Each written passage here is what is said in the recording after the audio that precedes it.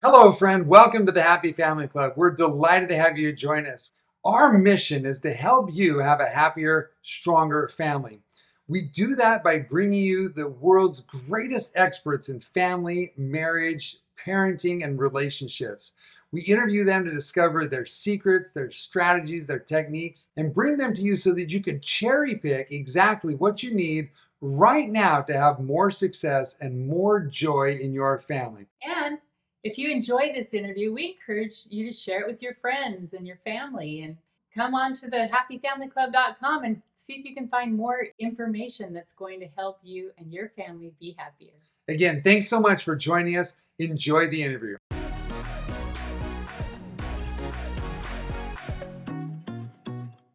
Hello, friends. Welcome to the Happy Family Club podcast. We are so excited to have you here today. Margie and I feel like we have an amazing episode for you in our guest. He is, well, we've had a chance to visit with him a bit here as we started off and off camera. And what an incredible individual this is. So I'd love to introduce you, or have Margie introduce you to Russ De Vos. Russ De Vos, thank you for joining us today. We're so happy you're here. Yeah. I love that your mission basically is to help people having challenges, parents especially with troubled teens. And the teen challenge that you've been focusing on lately is just amazing. Just helps those parents adjust when their children come home from that, and so that they can improve their life. That's so great. But Russ is the proud husband of Heather and Sam, Lily, and Simon. Is that right? You got it. Yeah. Yeah. Awesome. Former pastor, award-winning salesman. I think you got certified as a certified life coach with John Maxwell, right? Yeah. That's correct. Yeah. Yeah. Mm-hmm. He's in the past, he's helped a lot of men move forward, win at home and in the things that matter most. But now he's focused more on parents and families. So we're so happy that you're here and ready to share with us all your great wealth of wisdom. Yeah. We'll do our best. Yeah. Yeah. And one of the things I love about Russ that you guys should know is, sometimes we meet people and they seem like they had a charmed life from day one. And you think, oh, that's amazing. I could never be like that person. I mean, I'm glad to look at him. It's cool to see and, and aspire to that, but that's just not, I have such a shattered, broken past and I could never be like that. Well, without getting into too many details, I'll let Russ show whatever story he wants, but I know for a fact that Russ is human, which I love. And he has gone through some rocky things, and by the grace of God and through his own hard work and the love of his family and others, he has really transformed his life. And I actually, before we even started this interview, and I don't even know where it's going to go, but before I started this interview, I thought, you know what? I'm going to title this interview "The Rise of the Phoenix," because I just love your story, Russ. And the way that you have come and transformed your life is just absolutely beautiful. So thank you for being here. Thank you for changing your life and blessing so many other people's lives. And it gives all of us hope. Really. I know, exactly. There's hope for each one of us. Because no, not to tell any secrets, but I'm sort of a broken, messed up guy too. So I really like that there's hope, right? It's fabulous. Margie's not. Margie is one of those charmed people. Yeah. Perfect for like Mary Poppins, practically perfect in every way. Anyway, Russ, thank you. Welcome. I would love to I'd love to dive in and hear your wisdom on what it takes to have really a happy family. But before that, can you tell us a little bit about your story and your background? I mean, how did you get, because your process, sales guy, pastor, struggles, and then life coach for men, and now focusing with teen parents, like that. What an amazing journey. So could you walk us through that to help us understand how you got to where you're at right now? Yeah, the journey, right? The journey. Yeah, let's hear it. And if I get emotional, you'll have to forgive me, because telling my story, it really, even at this moment, I feel it. So give me a second. I was blessed to be raised with a wonderful mom and dad. I will say it was a very religious home, very strict, very protected. And, but so many blessings. And the older I get, the more I realize how blessed I was. But it was kind of a charmed life, to be honest with you. By God's grace, I thrived in most everything I did. I was a wrestler, and my senior year of high school, I won the state title in Oregon at 191 pounds. So I pretty much had my ticket punched to anywhere I wanted to go. You know, I had offers from Stanford, West Point, all sorts of places to wrestle. I didn't want to wrestle. So I took a year off. I ended up going to Liberty University, and then I wrestled the second year that I was there on scholarship. I was cutting so much weight, I just decided that was enough of that. 13 pounds a week I was cutting. So ended up going to Bible school. I was born in Canada, up in a little town called Three Hills, Alberta, Canada. So ended up going to a tiny little Bible college up there. It's a place my mom and dad both had graduated from. And I had sworn that I would never go into ministry. That was a non-negotiable. My dad was a pastor. I had watched multiple pastors fail morally. While my dad was an assistant, I had watched the men that he worked with fail in grotesque ways, to be honest with you. It was really, really, so I had sworn I will never be a pastor. I will never be in ministry. I wanted to be a politician, a U.S. senator from the state of Oregon. Nice. But I ended up, you know, without getting into too many details, God clearly called me into ministry. I spent 2 years on the mission field in traveling with a director of a mission organization, and then I spent a year in India, Nepal, Sri Lanka, and then finally in Israel. And it was just phenomenal, but came home not knowing what I was going to do, thinking I would be on the mission field long term. Did not happen, but long story short, I ended up going into ministry, just as I said I never would. I had married my wife, Heather. I was almost 30 when I got married, so it was a lot of years of singleness, and then got married with a lot of dreams of what a family would look like and how our marriage, it didn't work that way. Our marriage was a nightmare right from the beginning. In fact, our wedding day was a nightmare. The rehearsal dinner was a nightmare. I mean, our honeymoon, I felt like I can't do this. A month in, we were ready to get divorced. I mean, it was awful. Wow. And in all the midst of that, I ended up going into ministry, which is so crazy. And I was a junior high pastor at a Foursquare church in Bend, Oregon, initially. And successful. We watched growth. Everything I did grew. But underneath all of the growth was character issues that I had had my whole life, but I had suppressed them. I had hidden them. And success has a way of revealing you. It's a blessing, but it's also the weight of success is very, very heavy, and it will crack your foundation if it's not solid. Yeah. And pride is a killer, and I allowed pride to really grow in my heart as success continued. And in the first church I was in as a youth pastor, then I was moved up into the adult world and was being groomed to take over the church. It was a very large Foursquare church. Unbeknownst to many of the people there, I had started a relationship with a woman on staff there, and thankfully it did not become adulterous, but it was certainly inappropriate. Yeah. And I knew if I don't get out of here, it will be adulterous, and it will be disastrous. So I left that church and thought I had dealt with everything, but the roots hadn't been yanked. Yeah. So about 8 months later, my wife and I planted our own church, and it grew from 17 people to almost 2,000 people in 3 years. It just exploded. That's incredible.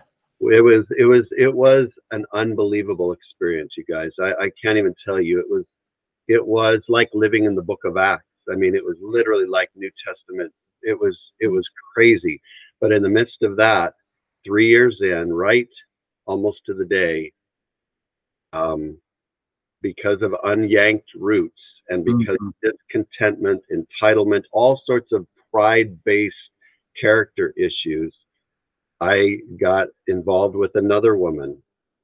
And again, it was, thank God he protected me. Again, it was not adulterous. In fact, it was nipped very quickly. Yeah. God uncovered it. He allowed me to be caught by, I mean, the story is, it's just hard even to tell it. It's 16 years ago now, but it's still hard to tell the story. But ministry was over.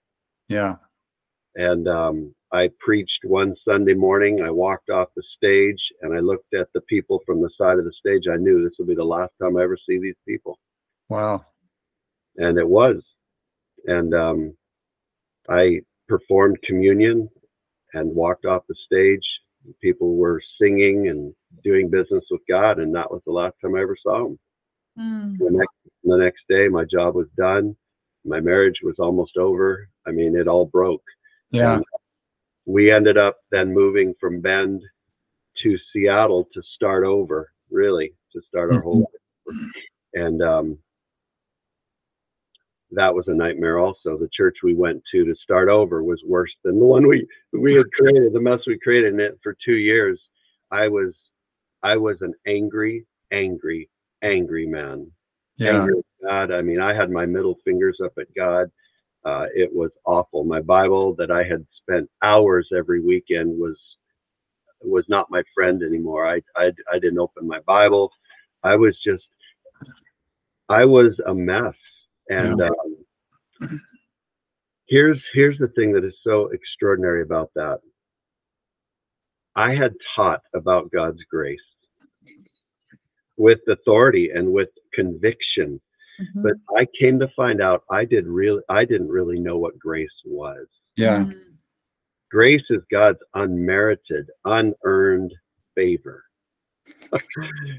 And I somehow thought that grace was what I earned because I was a good guy and a great pastor and all the rest. And I spent 2 years in sales. I'd never done anything else but ministry. So I went on to monster.com and looked at what jobs I could possibly get in Seattle, you know, and it was computer stuff, which I didn't even hardly know how to turn on a computer, much less sell computers. And the other was a home improvement company that they would send people into homes trying to sell windows. Yeah. And I got a job selling windows. And this is the irony of it all. For 2 years, I drove from appointment to appointment, screaming, yelling, cursing at God in my car. Wow. Bitter, angry, blaming my wife, blaming God, blaming the elders of the church, blaming my mom, blaming everybody. And the only thing that God did was make me #1 in the company, break every sales record possible, made more money than I've ever seen in my life, allow us to travel all over the place as a family. I mean, it was, and when those 2 years were done and I really started to come out of that, I realized that's what grace is. Yeah. I deserved lightning through the roof of my car. I deserved death. And instead of that, he gave me blessing after blessing after blessing after blessing. And our family was so privileged in so many ways. And I just realized, okay, now I think I know what grace is.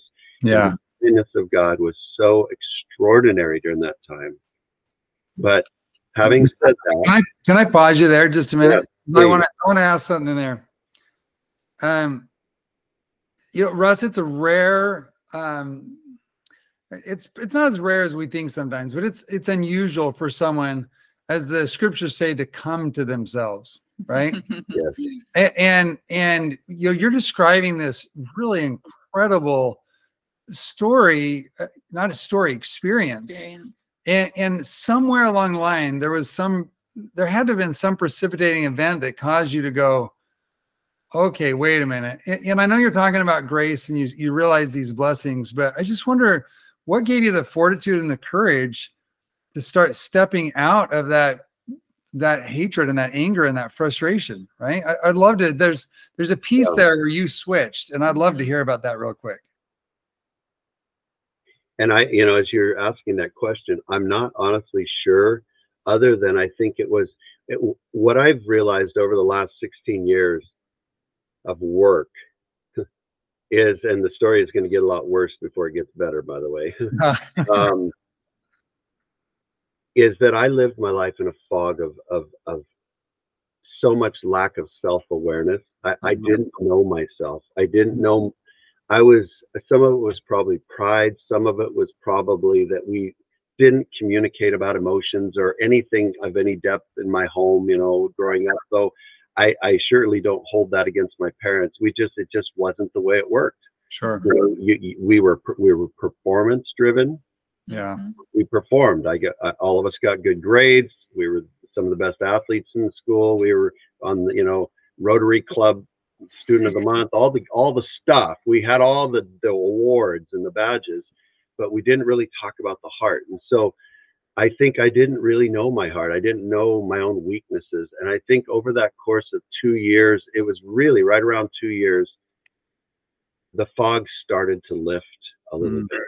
And it wasn't by any means fully lifted. That's been a process that goes on to this day. But I think I started to first of all realize I can't keep blaming everybody else. I've been blaming everybody and so angry at God. And I think I just saw all of his I think it was just an overwhelming sense of, why does he keep blessing me when I keep cursing him? Yeah. And I think there was just a point where I just realized, wow, because I did pick up my Bible again. I started pursuing a relationship with God again. And I know the relationship was there during those 2 years. It was just a very, very odd, strained wrestling with God that was just intense, to say the least. Yeah. But I think it was just a realization. I remember thinking, so that's what grace is. Yeah. And I think there was a gratitude that settled into my heart that displaced a lot of the ingratitude and discontentment and the blaming. And there was a process where my heart started turning again. And I think it was just, Romans 2 verse 4 says, it's the kindness of God that leads us to repentance. Yeah. And I think that's honestly, I haven't actually ever put those two together until just now. Yeah. I think that's probably the answer to your question. I think it was the kindness of God that started to turn my heart when I realized he's been nothing but good and I've been nothing but awful. Yeah. And he just keeps being kind. And I just thought, oh my word.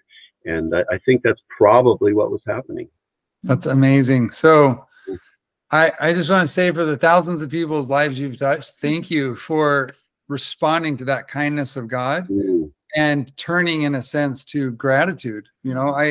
I see two things at play here, Russ. I mean, God definitely was just pouring out stuff on top of you.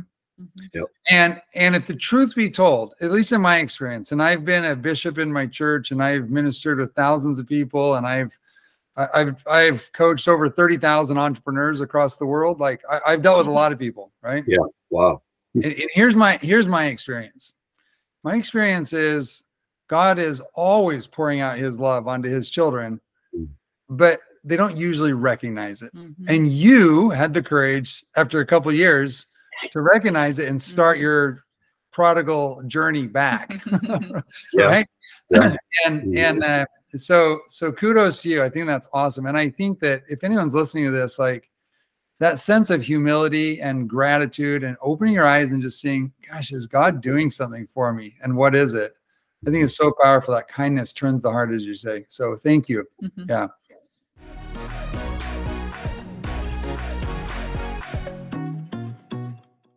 Hey there, it's Margie. We hope you're enjoying this podcast. Yeah, I hope you know that you can go to thehappyfamilyclub.com and see many other interviews and get a whole bunch of other resources, materials, free things, paid things, all kinds of stuff. There's an entire membership there where you get exclusive access to all of our best tools and resources. Our mission is to bring you the world's best resources and insights from the world's best experts so that you can have a happier family and have more joy. So go check it out, thehappyfamilyclub.com. Now, let's get back to the interview.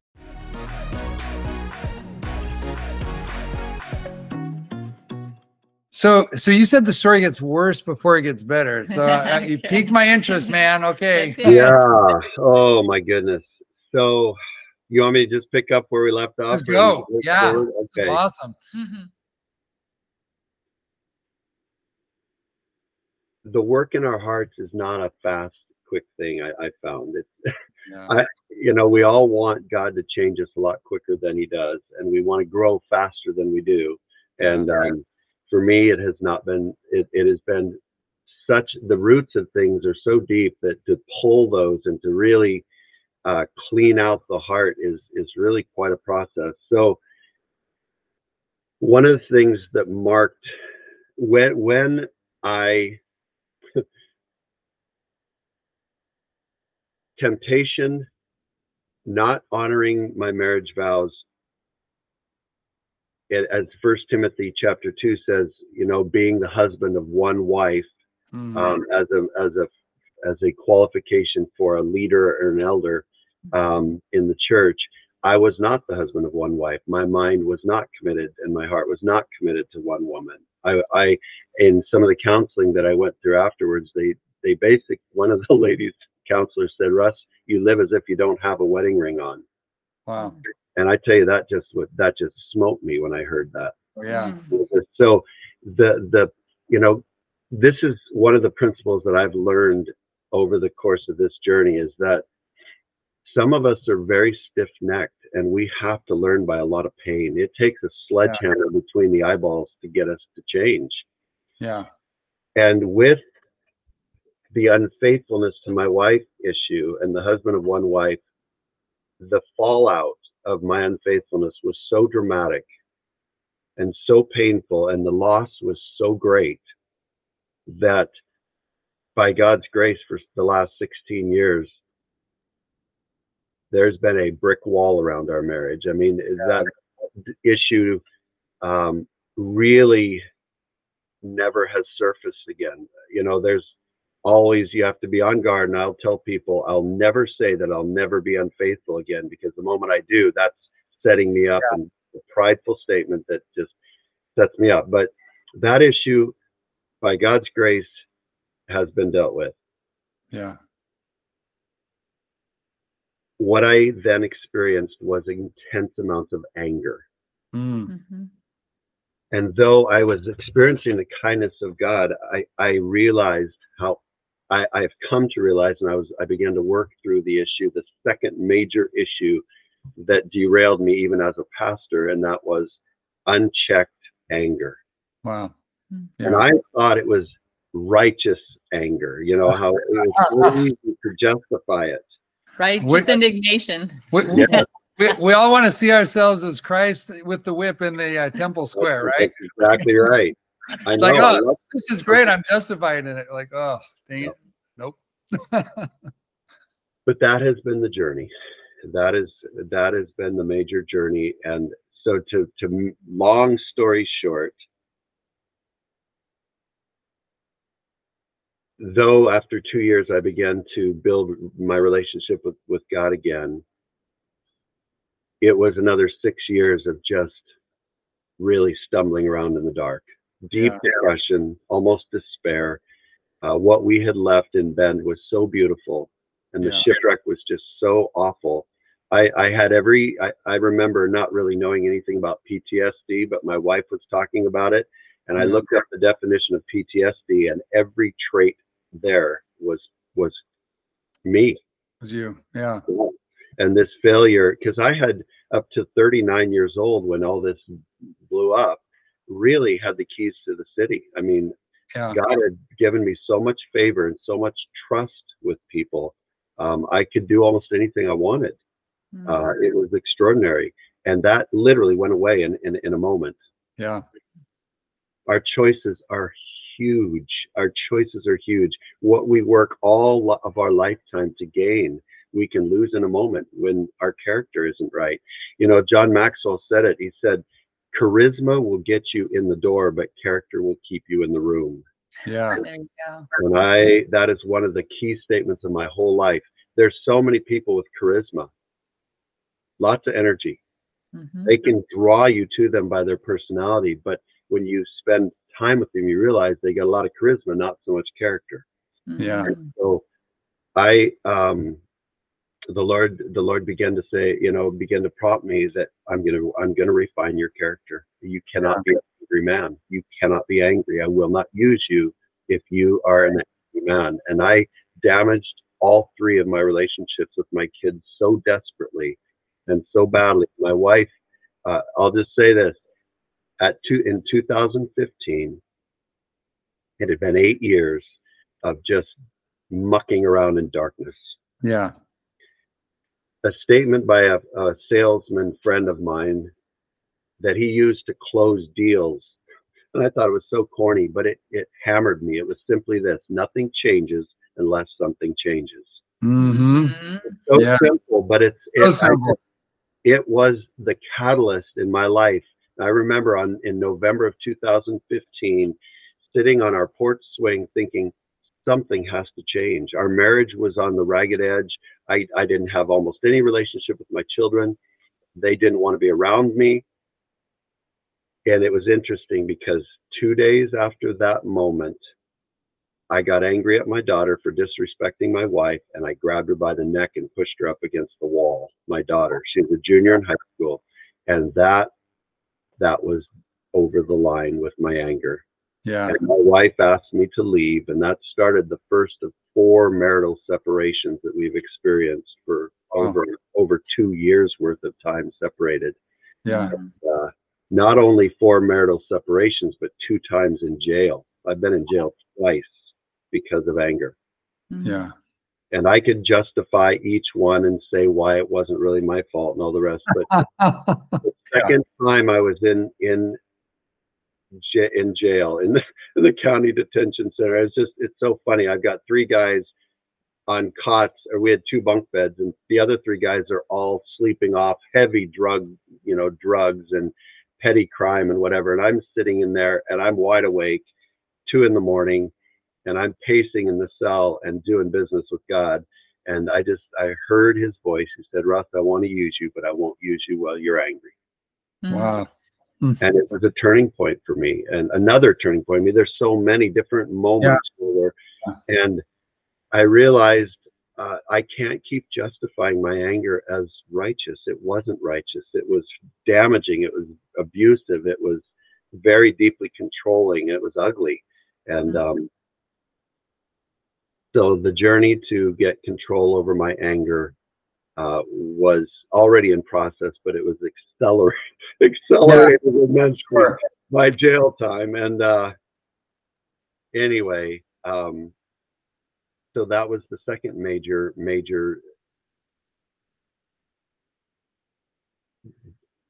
fire, if you will, that God used to burn off the dross in my life. Meanwhile, all the while that we were in this separation, right towards the end of these different separations, our youngest son, who we had struggled with since he was 2.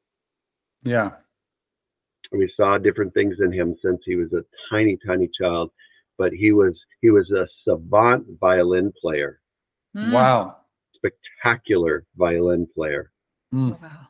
But very difficult getting along with anybody. Yeah. And in his own brokenness, he began to use drugs, which was a nightmare for me. I never dreamed I'd be a father of a child who used drugs. It just was one of the deep fears that I had. Yeah. And his junior year, we had tried everything. I had made every kind of chart you can imagine. We had tried every reward and consequence system you can imagine, everything. Yeah. And we were at our wits' end. Our marriage was, again, on a ragged edge. We could hardly agree on how to parent him. And it was at that point that we sent him, finally, after 2 years of wrestling with it, to Teen Challenge in Morrow, Arkansas, outside of Fayetteville. Yeah. And that started a whole nother journey. And I mean, the details there, I can bullet point them for you if you'd like. But what happened at that point was, again, God's grace. A class started for parents. It was the first of its kind. It was led by folks from a church in Dallas, Texas, Mm-hmm. who, believe it or not, the founders of this course called Prodigal were both plastic surgeons, very successful, world-renowned, who both had sons who were prodigal. Mm-hmm. Sons. Yeah. And so one of them, and together really, but led by one, had put together a curriculum, 20 weeks, on that took parents who were in that same chaos right through a 20-week course. Of course. Mm-hmm. And Teen Challenge had gotten a hold of these guys and asked, would you do something like this for a beta group of our parents? Yeah. Via Zoom. And this is before COVID. Yeah. And we happened to be one of 4 parents that got to be part of that. Wow. And it was literally the most life-changing 20 weeks of my whole adult life. Mm. And our marriage was, on week 5 of that course, our marriage was going one direction or another. It confronts issues. Fun stuff. Yeah. Mm-hmm. And I was so angry on week 5 with my wife for exposing me in front of the whole group in a pretty dramatic way. And I sat quietly, didn't say a word, but I had to make a decision that week. Was I going to submit to what had just happened and move forward, or was I going to resist it out of pride? Yeah. And say, I won't put up with this anymore. You know, I'm too good for this, or whatever the pride says, you know. And again, by God's help, I veered towards, this is the discipline of God in my life, continuing to root out the ugly, because he wants to use us. He wants to use us. And so that was a hinge. And the next 15 weeks of that course were just life-changing. We came out of that with a marriage that was beginning to shift and change, and a home now that had a plan, and parents who were united. That was huge. And a dad who was beginning to deal with his anger in a significant way. And for our son to leave that program and come back to disunified parents, an angry dad, no boundaries, no consequences, no plan, no strategy, it would have been disastrous. Now, having said that, even having everything right, becoming healthy in the home doesn't mean that the prodigal is all about that. Yeah. He came home and he knew he could see a difference in us. He saw that we were united for the first time, because he could always divide us. That was his superpower, dividing mom and dad. And he knew he couldn't do it. We were deadly serious. We had a very clear plan with clear boundaries, clear consequences. He knew we were deadly serious about it. We were not going to have chaos in our home again. Yeah. And he chose, not long after he came home, he turned 18, and he chose to leave our home because he would not live by the rules and boundaries that we'd set up. And so it was a very cordial parting.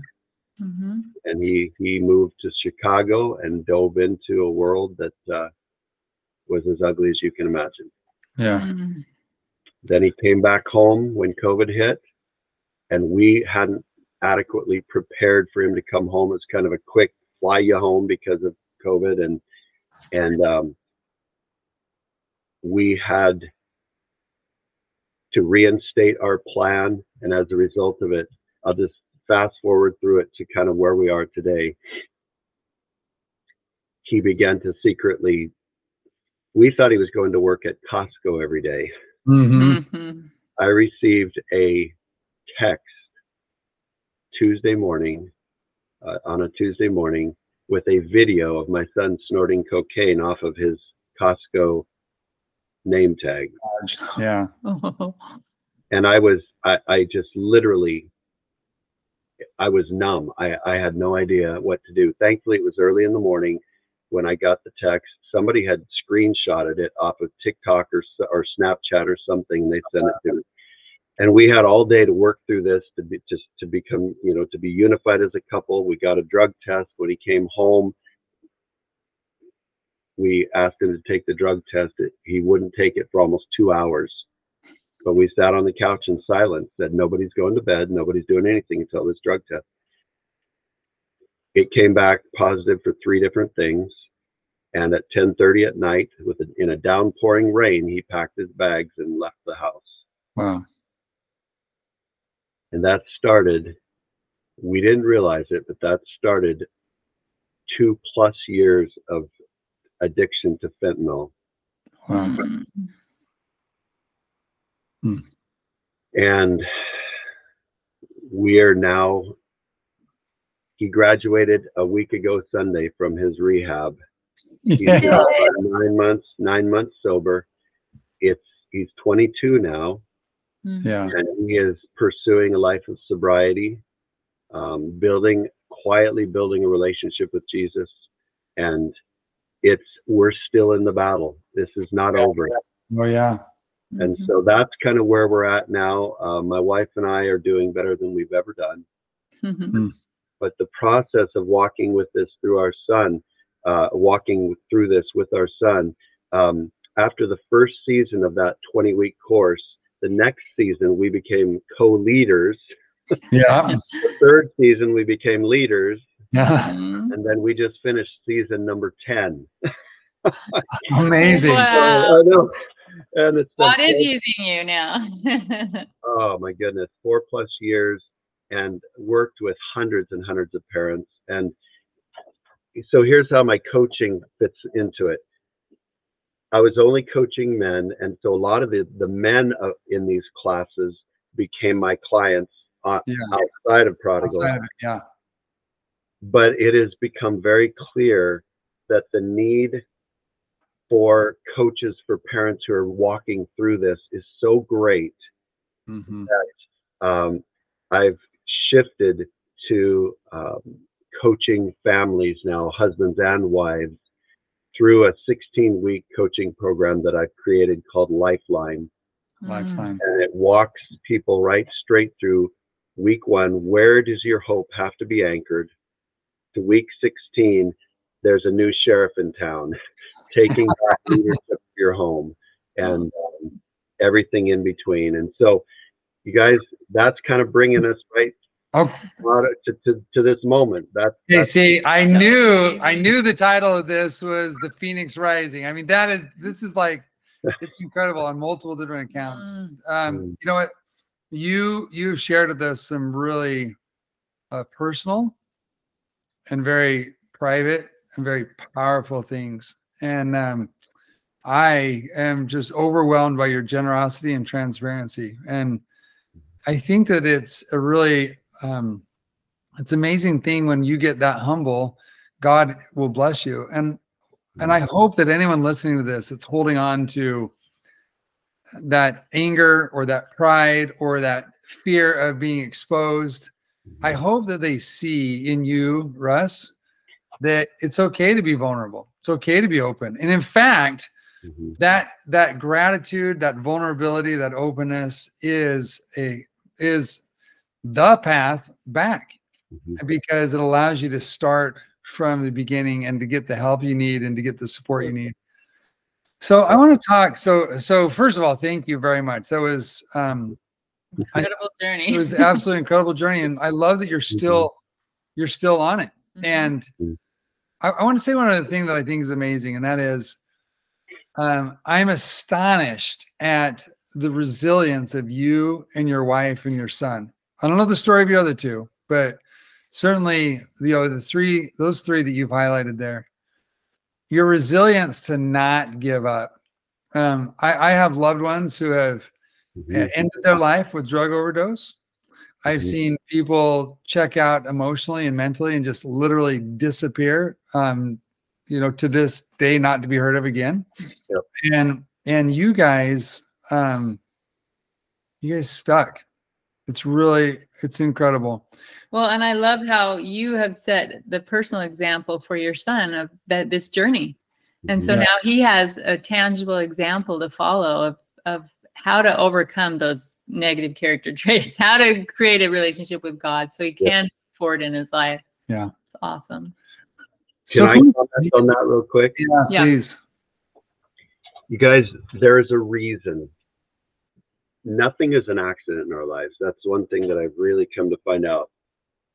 When we were married, the day we were married, we stood in front of 250 people during the reception. And off the cuff, after we'd already said our vows, we'd already done that in the wedding ceremony. I turned to all the people and I put my arm around my wife. I looked at her and then I looked out at the people and I said, I promise all of you before God, and I'd already said my vows, but I said to them, I will never divorce this woman. Wow. I have no idea why. Well, I do now. I will tell you, my vows at that point I didn't understand the power of the vows and the sacredness of the vows. But for me, that statement in that reception hall, that was my vow. Yeah. And it has haunted me all these years. And I just realized I made a promise to all those people. Not even, I made a covenant before God. That wasn't as powerful. It hasn't been as powerful, frankly. It is now, but it hasn't been all these years as powerful as that statement that I made in front of the people. Yeah. And I just said, I can't go back on that. I've got to keep that promise. There was a second thing, a book that I read. It was by a Christian counselor. He was an old statesman, been around for years. I can't even remember his name now, but I remember reading in a book, and this is the power of a statement to stick in your mind as a marker.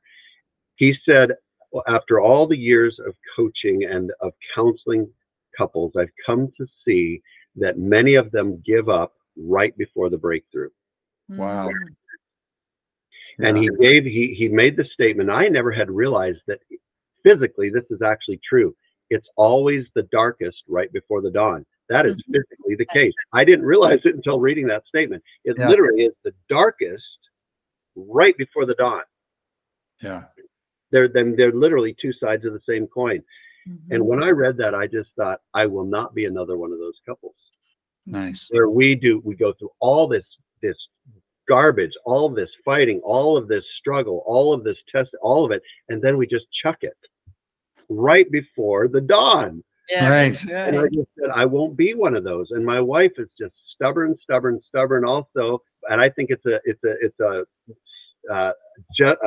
sacred stubbornness. Sacred stubborn, yes. And so we just have determined, and the third thing was we have had so many people tell us, we're watching your marriage. Yeah. And the fact that you are still together has given us the courage to stick it out ourselves. Yeah. And you guys, when you hear those kind of things, you just, it has been super glue for us. Nice. I mean, we're just realizing our marriage is so much bigger than us. It's not just about our happiness. It is a testimony and a testament to God's power, God's amazing grace in a life. And it's broadcasted way beyond just my wife and I, even way beyond our children, which I think have been so blessed to watch us walk through this. Yeah. I mean, they have the battle scars. Oh yeah. Yeah. But it hasn't been because we're so amazing. There have been things that God has specifically and divinely placed in our lives that are kind of the guardrails, if you will, to keep us from going over the cliff. I have thought about leaving hundreds of times. Yeah. In my weak moments, I just say, I can't take this anymore. I just can't stand this anymore. This is too much, and then you start, well, I deserve this and I deserve that and I deserve better this and deserve. That word is, you got to get rid of that word. Yeah. And so that, I just wanted to comment on that because I just, again, see the grace of God in placing these moments in our lives that have truly been like guardrails for us so that we don't go over the cliff. So can you talk a little bit about some of those either guardrails or principles? Because, you've got a great marriage now. and you know, your son is pulling through and you're still in the fight with him and letting God do his business there. Yep. And you know, so you're in the thick of these things. I wonder if you have some principles, and then we're going to talk about some actions, but some overarching principles, one or two, that you see are really impactful for you to keep you to get you where you're at now, and then to hold you there. So what would you say to couples that are struggling and you know, parents of teens or children of any age really that are struggling with this stuff? How do you get to where you're at now? I'm gonna take that in two sections. Beautiful. Couples who are struggling. Yeah. There was a point in our marriage where I realized I'm not responsible for my wife. I was, you know, the word codependency is one that is, you know, kind of tossed around in counseling circles, but codependency essentially means that I'm dependent on somebody else's view of me for my own value. Yeah. And that I'm dependent upon their treatment of me, their view of me, for me to feel valuable. I was so codependent on my wife for so long. I needed her to affirm me, to think I was the greatest thing in the world, all of that. And it was such a crippling thing for me. Encouragement is phenomenal. Support is wonderful. All these things are very healthy, but if it becomes your source of value, people change, people are fickle, people are human. I've got to get my value from a higher source. And there was a point where I finally realized, and I think honestly, the separations were what began to do it for me. Because when I was separated from my wife, it was extraordinarily painful. On Christmas Day, I think it was the second separation, my wife was at home with our kids and I was in my apartment. And I received an email with about 40 some odd bullet points of all the things my kids didn't like about me. Oh my goodness. Merry Christmas. Yeah. And I read that, and I'm telling you, it was like a dagger to the heart. It was awful. I still have it to this day because I see it as I was able to somehow, by, again, God's help, see it as a bullet pointed list of the areas I needed to go to work. Yeah. And so I kept it as kind of my to-do list. And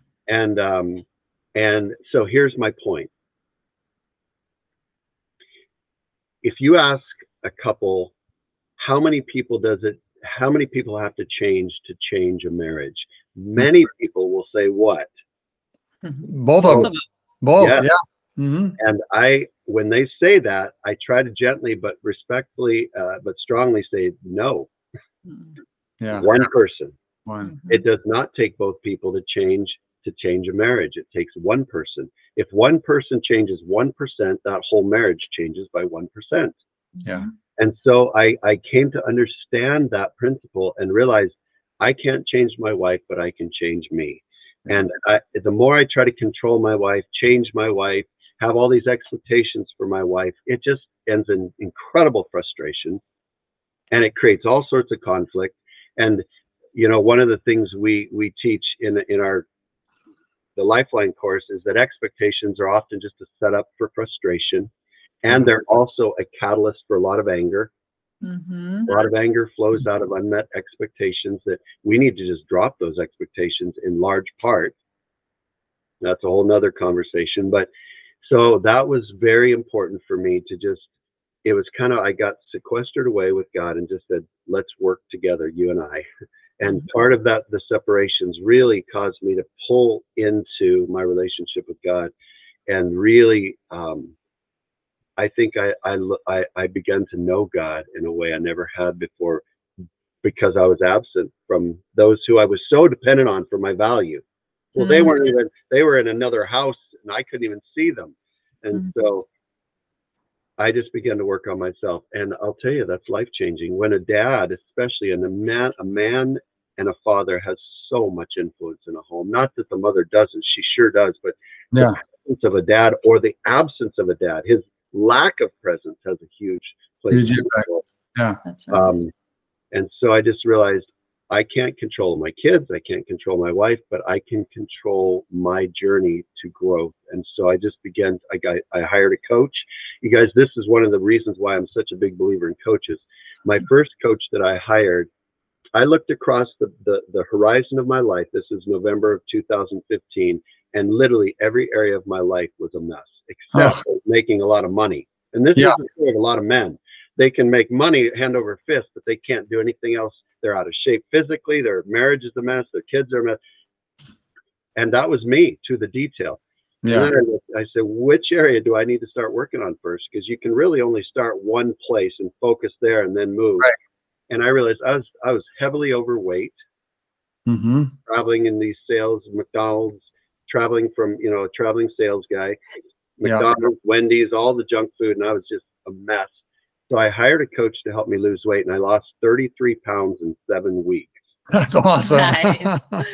And it was so dramatic, and the change was so instant almost. I mean, I stopped snoring. I was sleeping. My whole life changed.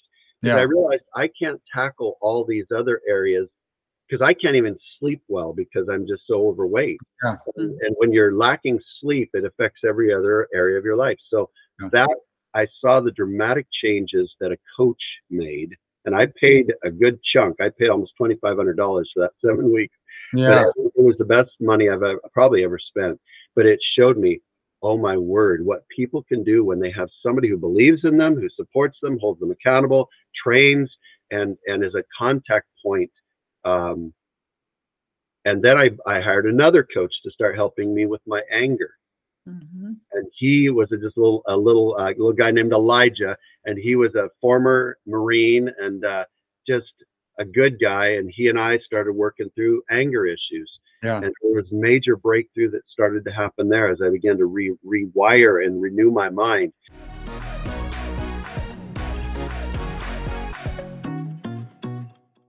Hey there, it's Margie. We hope you're enjoying this podcast. Yeah, I hope you know that you can go to thehappyfamilyclub.com and see many other interviews and get a whole bunch of other resources, materials, free things, paid things, all kinds of stuff.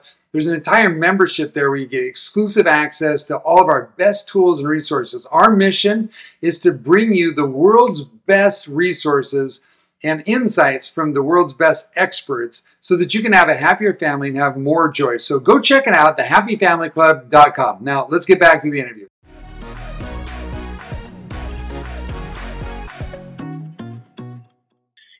Romans 12 verse 2 says that you're transformed by the renewal of your mind. It's not by the adjustment of your behavior. It's by the renewal of your mind. All of our behaviors flow out of our beliefs and our thoughts. So you get the mind right, the behaviors take care of themselves. And so I started getting my mind right. And that I realized my mind was just a big garbage dump for every kind of ugly, hateful, dark thing about my children, my wife. I had such awful thoughts. And I wasn't even aware of some of them until I did what is called a brain dump. And I dumped out about 32 different thoughts that I had about my children. Wow. And it was the ugliest list you've ever seen. It was uncensored. I was nobody else around. I was in a coffee shop by myself after a coaching session with Elijah. He had asked me the question, if you saw, because I was telling him how frustrated I was with my kids and how they were such, blah, blah, blah, and out of control and disrespectful and blah, blah. And he said, if you saw your kids as your employees, would that change the way you treat them? And I sat for a moment and I thought, it sure would. Yeah, right. I would treat them very different if they were my employees. And then that stimulated a whole line of thought that I went away from that coaching session and I said, how do I think of my children? How do you see them? Yeah. And so I took a notebook, and on the left hand side of the page, I wrote down uncensored. I just opened up my cranium and dumped every thought I could think of. And it was 32. And I stood back and I looked at that list after I'd finished. I couldn't think of anything else. And I thought, no wonder my kids can't stand me. Right. Yeah. Because they're going to, I mean, we all know children feel that from you, whatever your thoughts are. They feel it, they sense it, it shows up in all your communications and your tone of voice and your body language. It does. Yeah. So, yeah. I mean, if you had 32, wow. And what I realized was, now I understand why I'm so angry. Yeah. Because it's these thoughts that is driving my emotion of anger. It's driving behavior. So what I did then was I did what is called a turnaround. On the right-hand side of the page, I went sentence for sentence, and I wrote the truth as looking through God's eyes at my children. Yeah. Yeah. You guys, here's the powerful thing about this exercise. I call it the brain dump. I stood back and I had two lists sitting in front of me at that point. And I was at a crossroads. I had to make a choice. I got to make a choice. And I realized for the first time, I can live off the left list, which I have been for much of my adult life with my kids, or I can shift and I can begin to live off the right side of that page. Yeah. The right side. And I made a very distinct choice. I will not ever go back to the left side of the page again. Yeah. That is history. And so I took the right side of the page, all those thoughts that were so beautiful, so healthy, so wonderful. And I began to review them day after day after day after day. And literally, as scripture says, transformation comes by the renewing of your mind. Much of my anger towards my kids just went away. It's weird. Yeah. All those 32 beautiful thoughts about who my kids were from God's standpoint of view. It just replaced anger with gratitude and with empathy and with compassion and with excitement. You know, there's just so many other emotions that came when I'm thinking these beautiful thoughts. Yeah. It's incredible. That was a huge turning point. What a great exercise. I love that. I think everybody should do that. Oh, yeah. In lots of different categories of our life. Like your marriage, your children, any relationships. Yeah. It's incredible. So I had a question for you, but I think you answered it. So I'm going to ask the question and highlight how you already answered it. You're a prophet, John. You're ahead of me, man. So the question is like, so these expectations that we often have for people, you could also say this expectation is this belief level of this view of how we see them. And I think that we become addicted to that, right? It's almost like this addiction because it serves our selfish ends, our pride, right? There's so many things that it feeds them. So we're using it to defend ourselves or protect ourselves. Yeah. And I'm sure that if you look at that list, it's like, well, you know, some of these things you think about your children may have been, I'm guessing, but may have been a way to protect you or to glorify you. I'm actually a good guy because they're terrible and do this, right? And we become addicted to these kind of thoughts. And so the question I was going to ask is, how do we replace those expectations? Because we all know habits are not removed, they're replaced. Yeah. And because we're creatures of habit, and so your body and your system all wants to move toward these repetitive things, especially if you're slightly OCD like me, right, babe? At any rate, Russ isn't OCD. No, and I see that. So at any rate, borderline all the time. Borderline. Yeah. But what I love about what you said is that you're replacing those expectations with being able to see others through God's eyes. That's really what I got out of what you just said. And when we put on that lens, it transforms everything. And then it allows us to start renewing our mind. And then, as you said, that renewal changes into new feelings, and those new feelings change into new behavior. Yes. You know, and that's that pattern process. I think people get so like fearful and frustrated, like, how do I change? And I don't know where to start and what I do. And what you're saying is like, oh, look, this is actually easy. Put on a new lens. It generates new emotions. We have new behavior sets. And it's such a powerful pattern. Yeah. Yep. That's exactly right. And I think most people are not aware. First of all, this whole issue of self-awareness, John Maxwell talks about it in his book, 21 Irrefutable Laws. No, it's 15 Invaluable Laws of Growth is the book that comes out. It's the law of awareness. And it says, the law of awareness simply states, you must know yourself to grow yourself. Yeah. And so I think so much of the hard work, our lives are so busy, they're so fast paced that we don't take the time, we don't make the time or take the time to do the hard work that is most of our most profound growth is done in solitude. It's done behind closed doors where other people don't see it. It's the hard work is the heart work. And that usually happens in solitude. And so to speak to the issue of expectations, I think you're absolutely right. I think a lot of them, I just finished a training called Letting Go. It's probably the pivot training of all of the training to parents with their troubled teens. We have so many dreams for our kids and so many visions of who they should be, what they should attain, all the rest. For me, that drove control, that drove the anger, that drove so many negative things for me that I just have come to realize there's a principle that we teach in parenting, the difference between responsible to and responsible for. Yeah. This was absolutely life-changing for me when I realized this, because when they're younger, we are responsible for them, right? I mean, they're just figuring things out. We you know, when they're splashing around in the toilet, you know, because they think it's so much fun, we've got to intervene in those situations. Right. And just if there's brown stuff in there, got to intervene. Yeah. So important. And so, but as they get older, we begin to give them more space, and we begin to give them more opportunity to make decisions and to make mistakes and to fail. Yeah. Because failure is one of our greatest teachers. Yeah. And this principle was so revolutionary to me, because I took responsible for right into the very latter part of their high school years versus responsible to. Responsible to, during the responsible 4 years, I'll just say this quickly, is we teach them. Words are very important during those years. Yeah. That's where, you know, in Deuteronomy chapter 6, it says you're to speak of them when you rise up. You're to speak of God's commands when you lay down, when you go out, when you come in, when you're all, it's just a lifestyle of teaching the principles and the commandments of God. Mm-hmm. As they get older, if you've done your job in the younger years, and unfortunately, you can't really say, well, I didn't do my job in the younger years, now I'm going to lecture you all your teenage years. It doesn't work that way. You've got to begin to step back. It's not so much words as it is modeling. Modeling. Mm-hmm.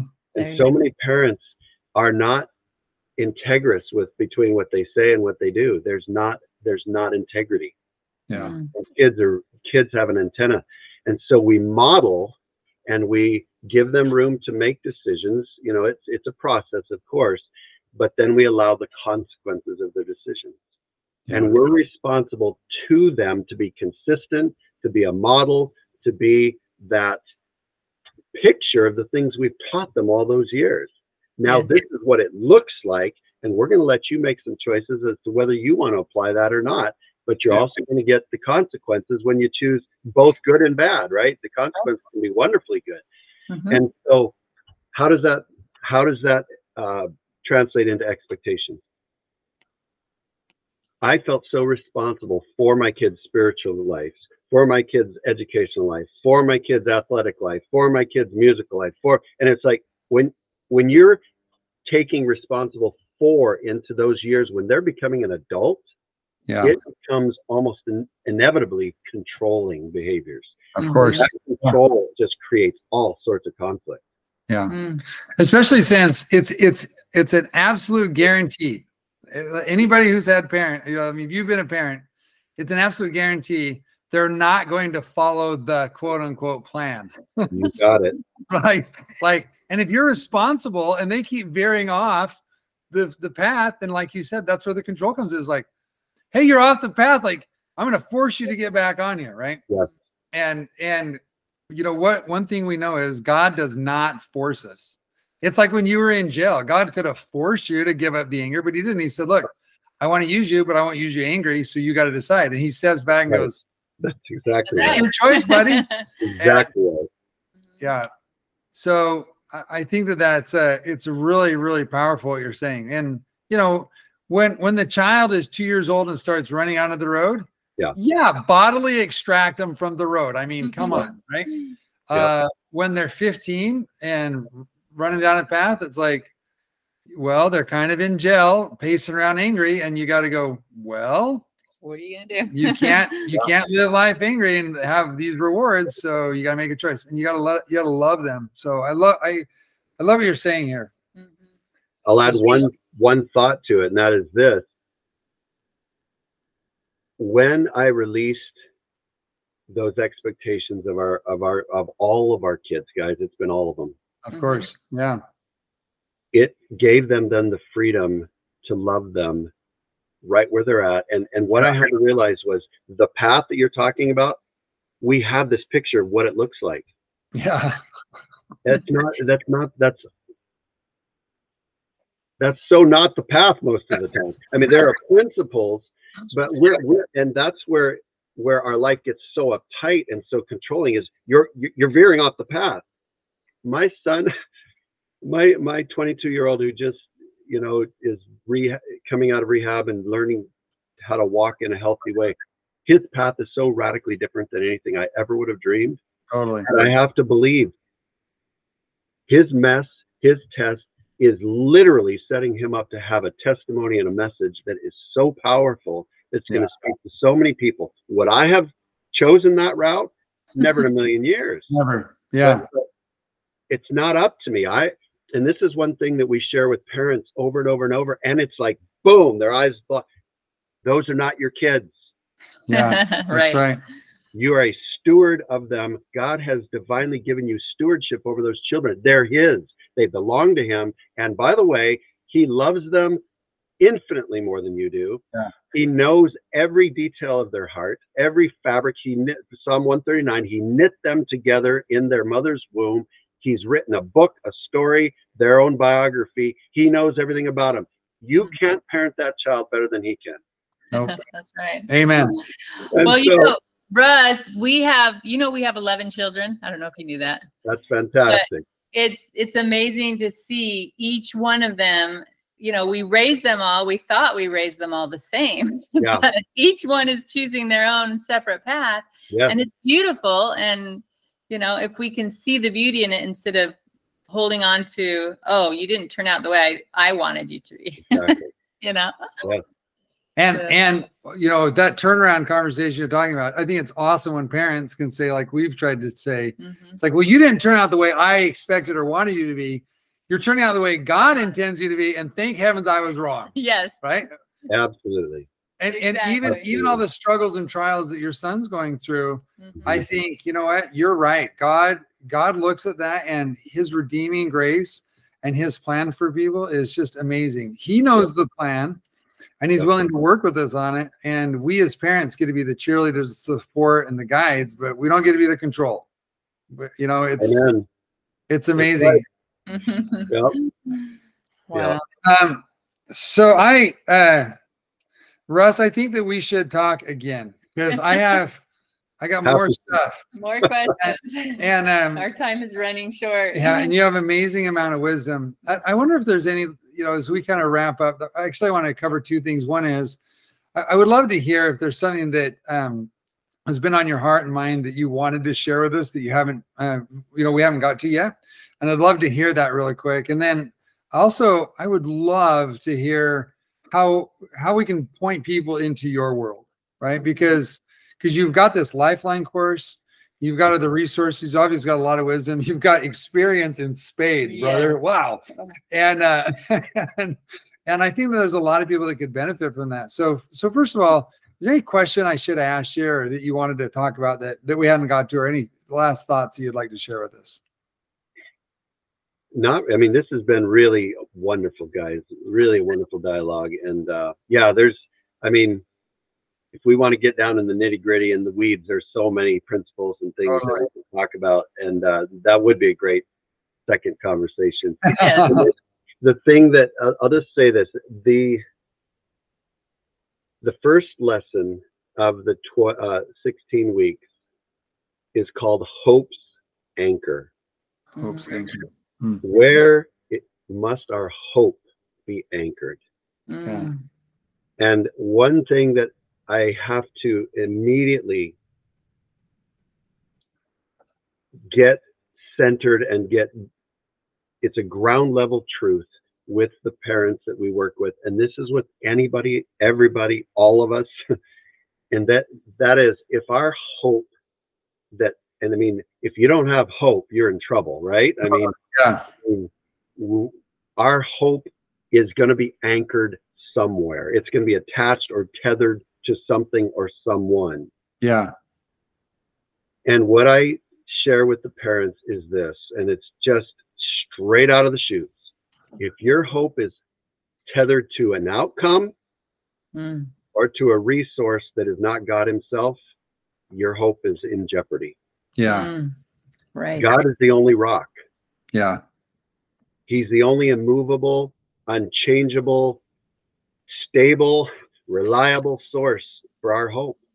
And when everything is dark, when everything looks impossible, when you're tethered, your hope is linked, anchored, chained, super glued to God himself, you can make it through virtually anything. Yeah. And that has been such a huge, I mean, it's really relationship with God 101. I mean, it's really the entry, but it's also the exit, and it's everything in between. That's right. Yeah. And so I think our whole journey on this life is really a process of learning to trust God. Yeah. And it sounds so simple, and it sounds almost like, is that all you got? Yeah, I'll tell you, when you start to get that, everything changes. Everything changes. Yeah. That's right. So that's the final little nugget there. There you go. Amen. God is building that into my life. And so we would echo that. I mean, anytime in my life when I have put my hope that someone else will change, or that an outcome will happen that I want them to do, or whatever it is, I've been sorely and sometimes bitterly disappointed. Right. But conversely, when we have put our hope in God and our trust in him, we've never been disappointed. And we've not always liked the outcome. I want to state that right now. Because, I love the quote, and we've kind of inferred to it, but that quote from C.S. Lewis, where it's like, and I'm paraphrasing, but he says, God comes to us and says he's going to help fix up our cottage. And so at first he starts, fixing the plumbing and changing a few walls here and there. And we thought, oh, that needed to be fixed anyway. That's nice. Thank you, God. That's great. Yeah. And then all of a sudden he brings in a wrecking ball. And it's like, dang, that hurts. It's like, well, he's not fixing to make you a cottage. He's fixing to make you a mansion, a huge castle. And I love that. I've never heard that. That's a great. I'll send you the actual quote. I'll send you the actual quote. It's beautiful. And it's really the way it is. And so I love your point about letting go, because when we let go, we're simultaneously letting go and we're anchoring ourselves to hope, but we're anchoring it to a place that actually can do something. I had an atheist, I'll talk too much, but I have a friend who's an atheist, good, decent guy, and I'm good friends with him. And he just can't wrap his head around the concept of God, which I think requires way more faith than believing in God. But that's a whole separate topic. So I'm not going to go there. But I once said to him, I said, look, I got an IT guy that lives up in Canada. I've never met him. I've seen a picture of him. I've never touched him. And yet he does stuff for me that I can't do for myself. Right. And I just said, to me, that is an analogy of God. Right. He's never physically walked in the door and sat down and chilled with us. But I know he's there, and I've seen the work that he does in my life, and it never fails. Ever. And I think that's it's an important lesson for parents to learn, because we think we have to control it. I've had lots of coaches in my life as well. One of my coaches once said, I think I just totally ruined this. And they said, let me just tell you, you're not powerful enough to destroy God's plan for you. Sorry. That's some good wisdom right there. He actually is. He's actually stronger than you are. Sorry. So Russ, thank you. This has been an incredible conversation. I can't thank you enough. Margie and I just felt such a strong spirit about where you're at, what you're doing, the good you're doing. So tell us a little bit more about your program, the Lifeline. Thank you. Yeah. And how do we how do we access it? We'll share a link. I'll give you a link. That you can give us the link later on, but gateway into it. Yeah. Tell people a little bit about it real quick. Lifeline is for parents who just they're navigating this journey, trying to, with kids who are wreaking havoc in their home. Yeah. And it's chaotic. They don't know what to do. I mean, teens are intensely strong-willed. It's just incredible how frustrating they can be. And there's usually a lot of anger, a lot of hopelessness, a lot of despair, a lot of lack of sleep, missing of work. I mean, it's a mess. Everything we're dealing with, and it's same right across the board. And so when I start working with them, that's where they're at. They come in just, what do we do? Yeah. And we walk them through 16 weeks where they walk from just complete, big eyes, like, I don't have a clue, to the words that I use are calm and confident and with a plan. Yeah. And it's incredible because that is not an overstatement. There's a calm, there's a confidence because there's a direction. And if folks are married, because we work with a lot of single parents also, but if they're married, they're united, at least working towards that. I mean, it's not a magical formula, 16 weeks and everything's fixed, but there's movement towards, I have a direction. I have the ability now to bring peace back to the home. Yeah. And to provide an environment that is healthy and whole where people can heal if they choose to be there. Yeah. Which is a big, part of that is boundaries and consequences. Sometimes the choice is, I don't want to live under this. That's right. So that 16 weeks is Lifeline course. I choose to do it as a group experience, not as an individual experience. Primarily, there is that option. It's more expensive because it's the group. There is something about walking through this intense valley. Most parents are dealing with drug addicted kids or substance abuse or whatever. They're embarrassed. Yeah. They don't want to tell anybody about it. They're living in isolation, secrecy. And when you bring this into a community and you see other people are battling through it as well, there is an intense healing that goes on and the support. So I love to go through these principles and walk families through it together with a minimum. I try to have at least a minimum of 3 families. It is miraculous what happens. Just the ministry that they give to one another and the support and all that happens there. So it's a group coaching experience, walking from essentially overwhelm and hopelessness to calm and confident with a plan. And it is our own experience. That's how we live. We were where the parents typically are, and we've walked through, and we are calm and confident and united, and we have a distinct plan on paper that we follow to the detail, and it has brought peace and stability and joy back to our home. I love it. So cool. Well, great that you facilitate that for people, that growth. It's amazing, Russ.